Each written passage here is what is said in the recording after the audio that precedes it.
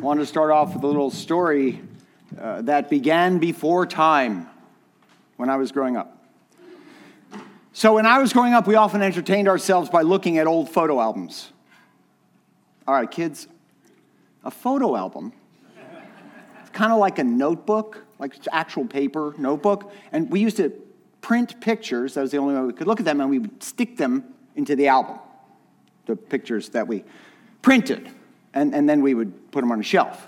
Now, because we did not have the capacity, the ability to take pictures of every single thing in our lives with our phones, the photos we did take became important memories to kind of mark the way the years went by. And I can tell you that I still talk to friends and family and other people of my vintage, and we can remember individual photographs that were taken years ago. Oh, yeah, remember that one we took at Pirates World? Remember that one we took at Busch Gardens? Whatever.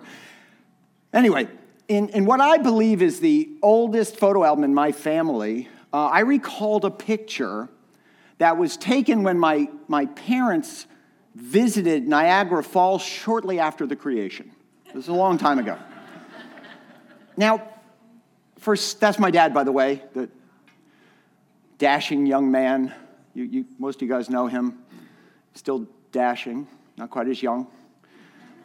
But for some reason, I love this picture. I remember looking at it in the photo book. It was this gray photo book with these kind of crinkly pages. I remember all of it. I could smell it in my head. But to me, Niagara Falls was just this place of majesty and wonder. Like I could never imagine visiting it. And by the way, I have not visited it yet either. But it is this huge waterfall that stands on the boundary between two countries, right, America and Canada. And I used to look at the picture all the time. Anyway, I even went to the library. Okay, kids. A library is a place where we kept books. So like, imagine the internet, but on paper.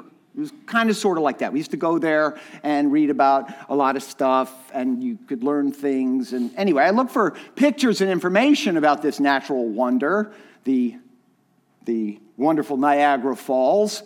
And when I was preparing for this message this morning, I asked my mom to send me this picture, and it was exactly as I remembered. And I thought, this is so cool. Like, that's Niagara Falls. By the way, that's how bad the colors were back in those days. Colors have become more vibrant also as time has gone on, thank God.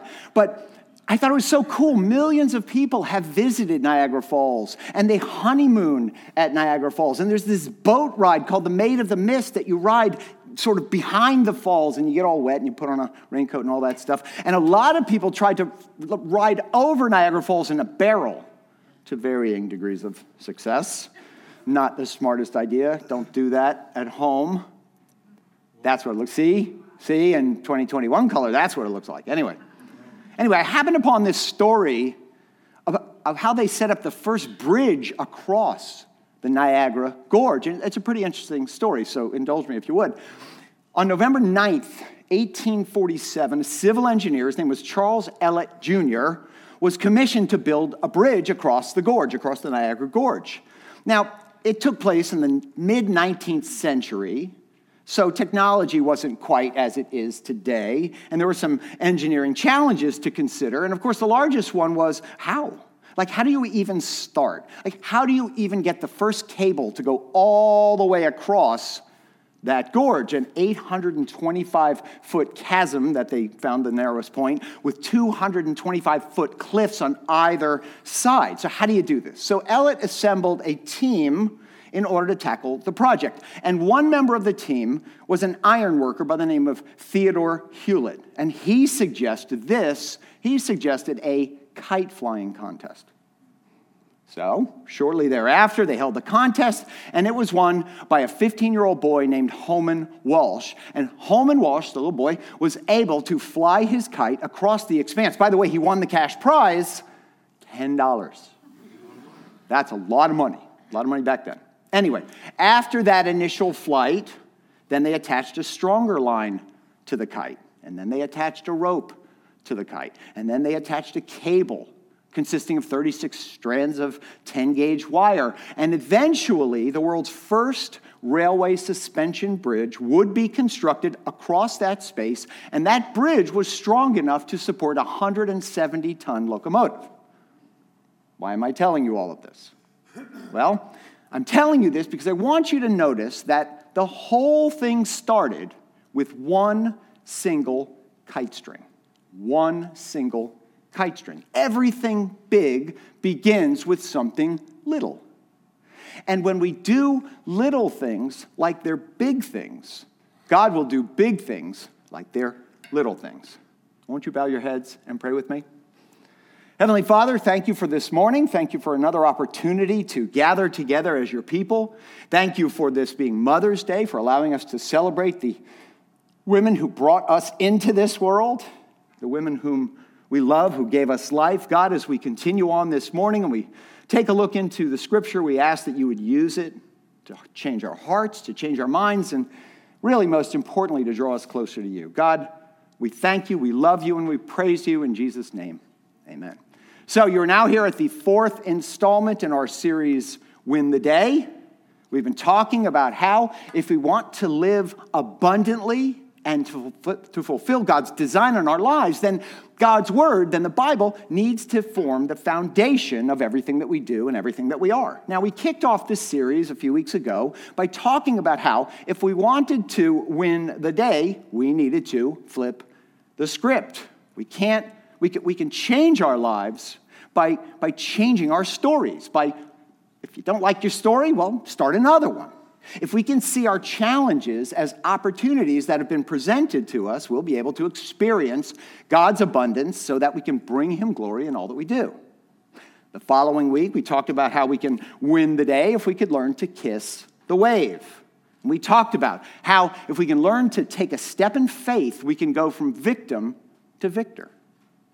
Then 2 weeks ago, before last weekend, we talked about how we can win the day when we learn to eat the frog. We learned that if we can discipline ourselves to tackle our biggest daily challenge first, then God will do big things in and through our lives. Well, today, we're going to see how we can begin to live abundant lives for God by learning to fly the kite.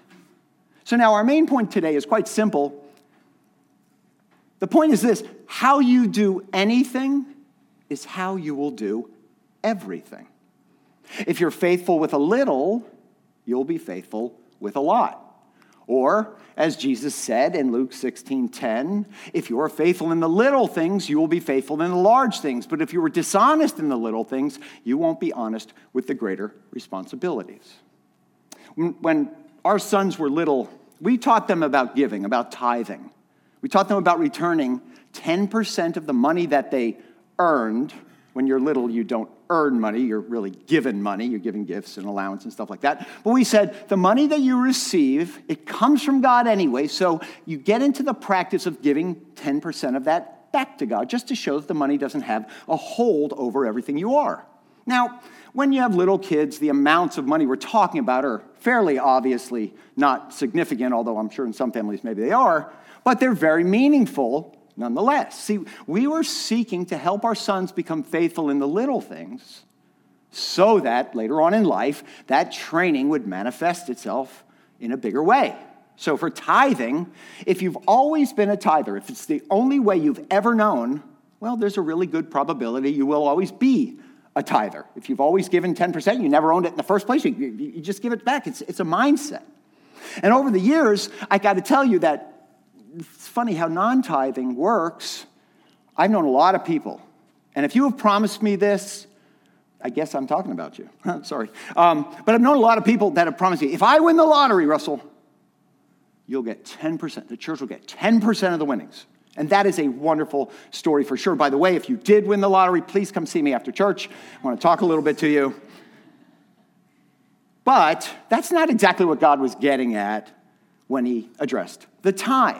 He was getting at this understanding that we have of all of our resources and where they come from and to whom they belong. And if a person isn't generous with a little treasure, they typically won't be generous with a large treasure. Generosity always starts right away. It starts right where we are, right with what we have at the time. Remember the widow's mite, the widow who gave her last 2, what we call pennies, because that's all she had, but she gave. See, it didn't matter how much, it mattered about her heart. By the way, the same thing goes for our time. I have spoken to so many people over the years that say that they'll serve God more when they have more time. The fact of the matter is, of course, does anyone have more time?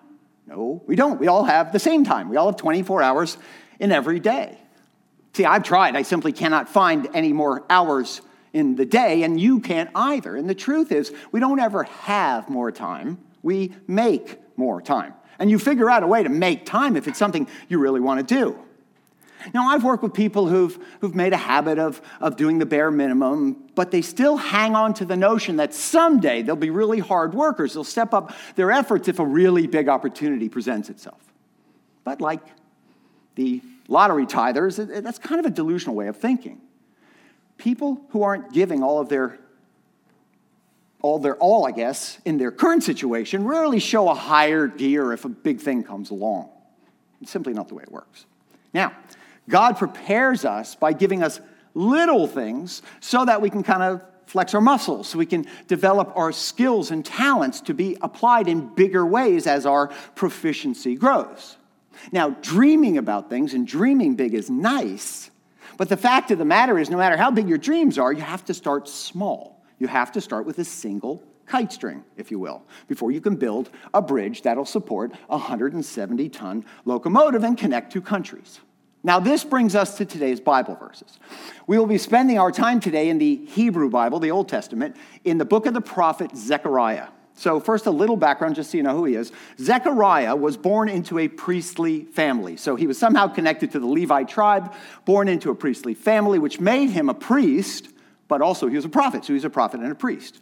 Now, he was among the Hebrews that the Persian king Cyrus allowed to return to the Holy Land in 538 BC to rebuild the temple that the Babylonians had destroyed, the Iraqis had destroyed 50 years earlier. Now, his prophecies were very encouraging, and they emphasized a tone of encouragement to the struggling Israelites who had gone back home to try to rebuild their destroyed temple. Now, Zechariah was a contemporary of the people you've heard of before, perhaps, who built the temple: Ezra, Nehemiah, and the greatest name in the Bible, Zerubbabel. All right? Now, for our purposes today, here is what Zechariah wrote in Zechariah 4:6. Then he said to me, "This is what the Lord says to Zerubbabel." Okay, so this is Zechariah hearing about what God said to Zerubbabel, the one who was building the wall. It is not by force nor by strength, but by my Spirit, says the Lord of heaven's armies. All right, so what do we have here? So, begin with this statement that I've highlighted. It's not by force nor by strength, but by my Spirit, says the Lord of heaven's armies. See, our power to do big things in life doesn't come from ourselves. It comes from God. I remember walking into church on my very first day as a pastor at my previous church, first church I ever worked at. I parked my car in the parking lot. I stepped out, and I grabbed my stuff from my back seat, and I started walking in, and then I had this thought. This thought just hit me. I just left a career that I was pretty good at, and I'm starting something I have literally no clue how to do. Am I crazy? Like, am I out of my mind? Why? I really had that thought. It turned out I wasn't, thankfully. And I learned the expression, God doesn't call the equipped, he equips the called. See, I didn't have to do that new job in my own strength because I had the Holy Spirit, God the Holy Spirit, the third person of the Trinity, to guide me.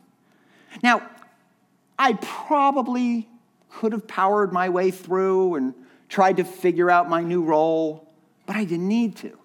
God would equip me to do more than I ever imagined I could do. Now, King David knew this same principle. Now, remember King David, right?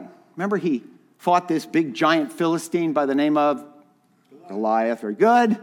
This is participatory, so you can jump in anytime. No, whatever.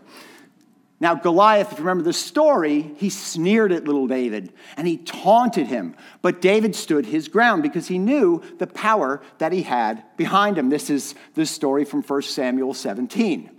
David replied to the Philistine, that's Goliath, You come to me with a sword, spear, and javelin, but I come to you in the name of the Lord of heaven's armies, the God of the armies of Israel, whom you have defied. Today the Lord will conquer you, and I will kill you and cut off your head. And then I will give the dead bodies of your men to the birds and the wild animals, and the whole world will know that there is a God in Israel. Wow, that's pretty specific, isn't it? Here's what's going to happen to you, right? You see it in a movie and you go, wow, that guy's really bad, and well, David was as well. God takes on our seemingly insurmountable challenges, and God gets all the glory. But what if? What if it's a really big challenge? What if we're facing a mountain-sized challenge? Well, God has that covered too. We go back to Zechariah 4:7. Nothing, not even a mighty mountain, will stand in Zerubbabel's way. It will become a level plain before him. And when Zerubbabel sets the final stone of the temple in place, the people will shout, "May God bless it, may God bless it." Now, we need to remember that when we belong to God, when we've understood that notwithstanding our innate sinfulness, when we've understood that Jesus loves us anyway, and out of his love for us, he's made a way for each and every one of us to be connected to God forever because he paid for all our sins on the cross and he came back from the dead. And if we turn our back on the natural way that we were born with this self-centered heart and we turn to God and make our heart a God-centered heart, then Jesus will save us for this life and for all of eternity. We'll have this abundance here. We'll have this abundance in heaven connected to him forever. And if you've given your life to Jesus, not even a mountain can stand in your way. See, as God followers, we need to stop talking to God about our mountains and start talking to our mountains about our God. In addition to that being one way for us to flip the script, it's a way for us to fly the kite, one string at a time. God doesn't want us to deny our mountains or our obstacles or our challenges. God wants us to confront those things with an unwavering faith as the children of the Creator and as citizens of the kingdom of God. You are children of royalty. Think about it. Think about the King and Queen of England. And think about their children. Those children are children of royalty. They're pretty privileged people. You are too. You're children of the King of the earth. Now, I don't know what mountain you're facing today. Is it the mountain of anxiety, addiction, anger? Is it the mountain of injustice or unforgiveness? Is it the mountain of depression or frustration? Is it the mountain of fear? It doesn't matter. The God follower needs to always remember that our God is still the God who can make a path through the sea, who can turn water into wine, and who can move mountains. If you're taking notes, you can jot this down. If God did it before, he can do it again. If God did it for me, he can do it for you. Why? Because God is the same yesterday and today and forever. Nothing, not even a mighty mountain, will stand in Zerubbabel's way. Now, there are a few habits, actually, that you can pick up from this one passage. If you flip the script week one by speaking to the mountain, like we did, remember we did flip the script week one by speaking to the mountain, you're playing offense. You're saying, no, I'm not going to take what's happening to me. I'm going to go on offense on behalf of God, reflecting God's will and God's authority, and I will bring God glory in the process. Remember week two, we said kiss the wave? Same here. The obstacle is not the enemy. The obstacle is the way. There's no way out but to go through. You don't go around the mountain. By your faith, through God's means, God will get you through it to the other side, and you'll be a bigger person and a better person because of it. You have the authority to move mountains. How? With faith, even with faith as small as a mustard seed. Then there's last week, week 3, or 2 weeks ago, week 3, eat the frog. How can something so small move something so big? Well, we leverage our faith and God's faithfulness, and they have this domino effect over time. If you want God to do the super, you have to do the natural. So now we go down to verse 10, and we see where we can fly the kite of faith. Do not despise these small beginnings, for the Lord rejoices to see the work begin. There it is. Don't despise a small beginning. Don't despise a single strand. God loves to see the work begin. Now, you see the reference to a plumb line. You guys know what a fine builder I am. All right. But I looked it up. A plumb line is a string with a heavy weight. And it's used by builders as they're building things. They hang it down, and it shows them that the vertical parts of the structure are completely straight. Well, God rejoiced to see Zerubbabel bust out the plumb line as he began this massive undertaking to rebuild the temple. Here, we can see that even as the rebuilding of the temple began with one string, that's exactly as God wanted it. God looked forward to the beginning of the building. God is great because he can move mountains, but he's also great because he celebrates these small steps of faith. Now, isn't it interesting? Each of us as God's people wants to do amazing things for God. But really, if you think about it, if you read your Bible, that's not what God has called us to do. He's never called us to do amazing things for him. It's God himself who does the amazing things, and he does that for us. It's our job. It's our calling to consecrate ourselves. That means, so consecrate is where we get the word sacred. Sacred's built in there. It's to separate ourselves, to dedicate ourselves to God and his sacred, his set-apart purpose. And he's called us to do that every day, one day at a time. And he's promised us, if we'll do our job, then he'll do his. If we'll fly the kite, he'll build the bridge. Now, it's interesting. We human beings are peculiar creatures. We're so easily overwhelmed by the size of our hopes and dreams. We've talked about this before. That's why 75% of all New Year's resolutions fail within the first month. And we just get overwhelmed. We say, I'm going to do that this year. That's too long a period of time. I have resolved to speak Spanish more times than I can remember. But the magnitude of the project discourages me every time. I try to say something with my little bit of knowledge, and I think, oh boy, I don't do this very well at all. And I stop. Maybe you can relate. Maybe you've wanted to go back to school to get a degree or to get some more training, but you've just been overwhelmed by it. Maybe you've wanted to start a diet or a fitness plan, but you started and you didn't get the results and you gave up dejected. Maybe there's a household project in your house and you just started it and you found yourself over your head. Sorry, Beth, we have a few. But we've seen today that these things can be accomplished if we develop the small daily habits that will lead us to their fruition. So let's just take a few minutes, make this practical, and then we'll be done. Here are the 3 keys to kite flying. Number 1, give yourself a start date. Number 2, dream big, but start small. And number 3, if you want every day to count, you have to count the days. All right, so first, real quick, give yourself a start date. Years ago, I was sitting in the pickup line at the kids' school. And while I was sort of listening to the radio and checking things out, I looked up and I was surprised to see the senior pastor of the church that the school was attached to. And he was walking briskly in my direction. If any of you remember Dr. Nicholas, he walked briskly. That's what he did. Huge, tall man, and walked very fast. Now, I'd never seen him anywhere near the school drop-off line before, and he'd certainly not said much to me before that day, so it was weird, okay? But he walked up to my car, my window, and when I rolled it down, he said, I want you to sign up for the graduate seminary. There I was in my mid-30s, fairly clueless about all things Christian, and I mean that. I've told you guys that. I was facing the prospect of going to graduate school, and oh yeah, I was a working trial lawyer married with 2 very young children. So I really didn't have the time, but I promised God that I would answer his call, any call he had on my life. I said yes, and I found that this seminary offered a graduate degree that a full-time student could earn in 3 years. But there was no way I could be a full-time student. I had too many responsibilities.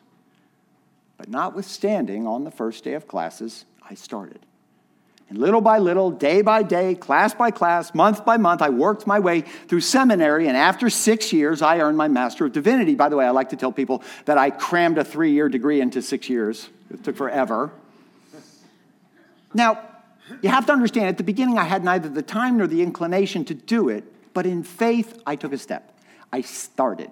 I got started, and God made it happen. And if you want to do something big, you have to start. You just have to start. Don't let your previous excuses get in your way. You think you're not qualified? So what? God doesn't call the qualified. He qualifies the called. Think you're not ready? No worries. That won't stop God. I've never been ready to do anything that God's called me to do. I started practicing law at 24. Any 24-year-olds in here? You think you can practice law? No, I didn't know what I was doing. How about getting married? Anybody dating for a real long period of time, afraid to get married? How about having kids? Yeah, nobody knows how to do that. Do you remember back in the day they used to throw us out of the hospital in 24 hours, actually 23 hours? I remember getting into the car after our first son was born and thinking, looking at Beth and thinking, we don't have any idea what to do. I read all the books and everything, but wow. But you know what? God takes care of it all. If God calls, it is go time. Are you waiting for the right situation? One of my favorite atheist, troublemaking Irish playwrights, George Bernard Shaw, great source of quotes, he said this: people are always blaming their circumstances for what they are. I don't believe in circumstances. People who get on in this world are the people who get up and look for the circumstances they want, and if they can't find them, they make them. Something I always tell my sons, and I always hear it repeated back to me, is it is what it is. It is what it is. Don't complain about your situation. This is your situation. Deal with your situation. They used to say in the, there was a sort of a, what do they call it? Demolition derby. And they would say, run what you brung night. So you bring whatever car you have, and that's the car you smash around. That's it. It's all you got. It is what it is. You can complain about the situation you find yourself in, or you can make the most of it. Because the truth is, you'll never find the perfect situation.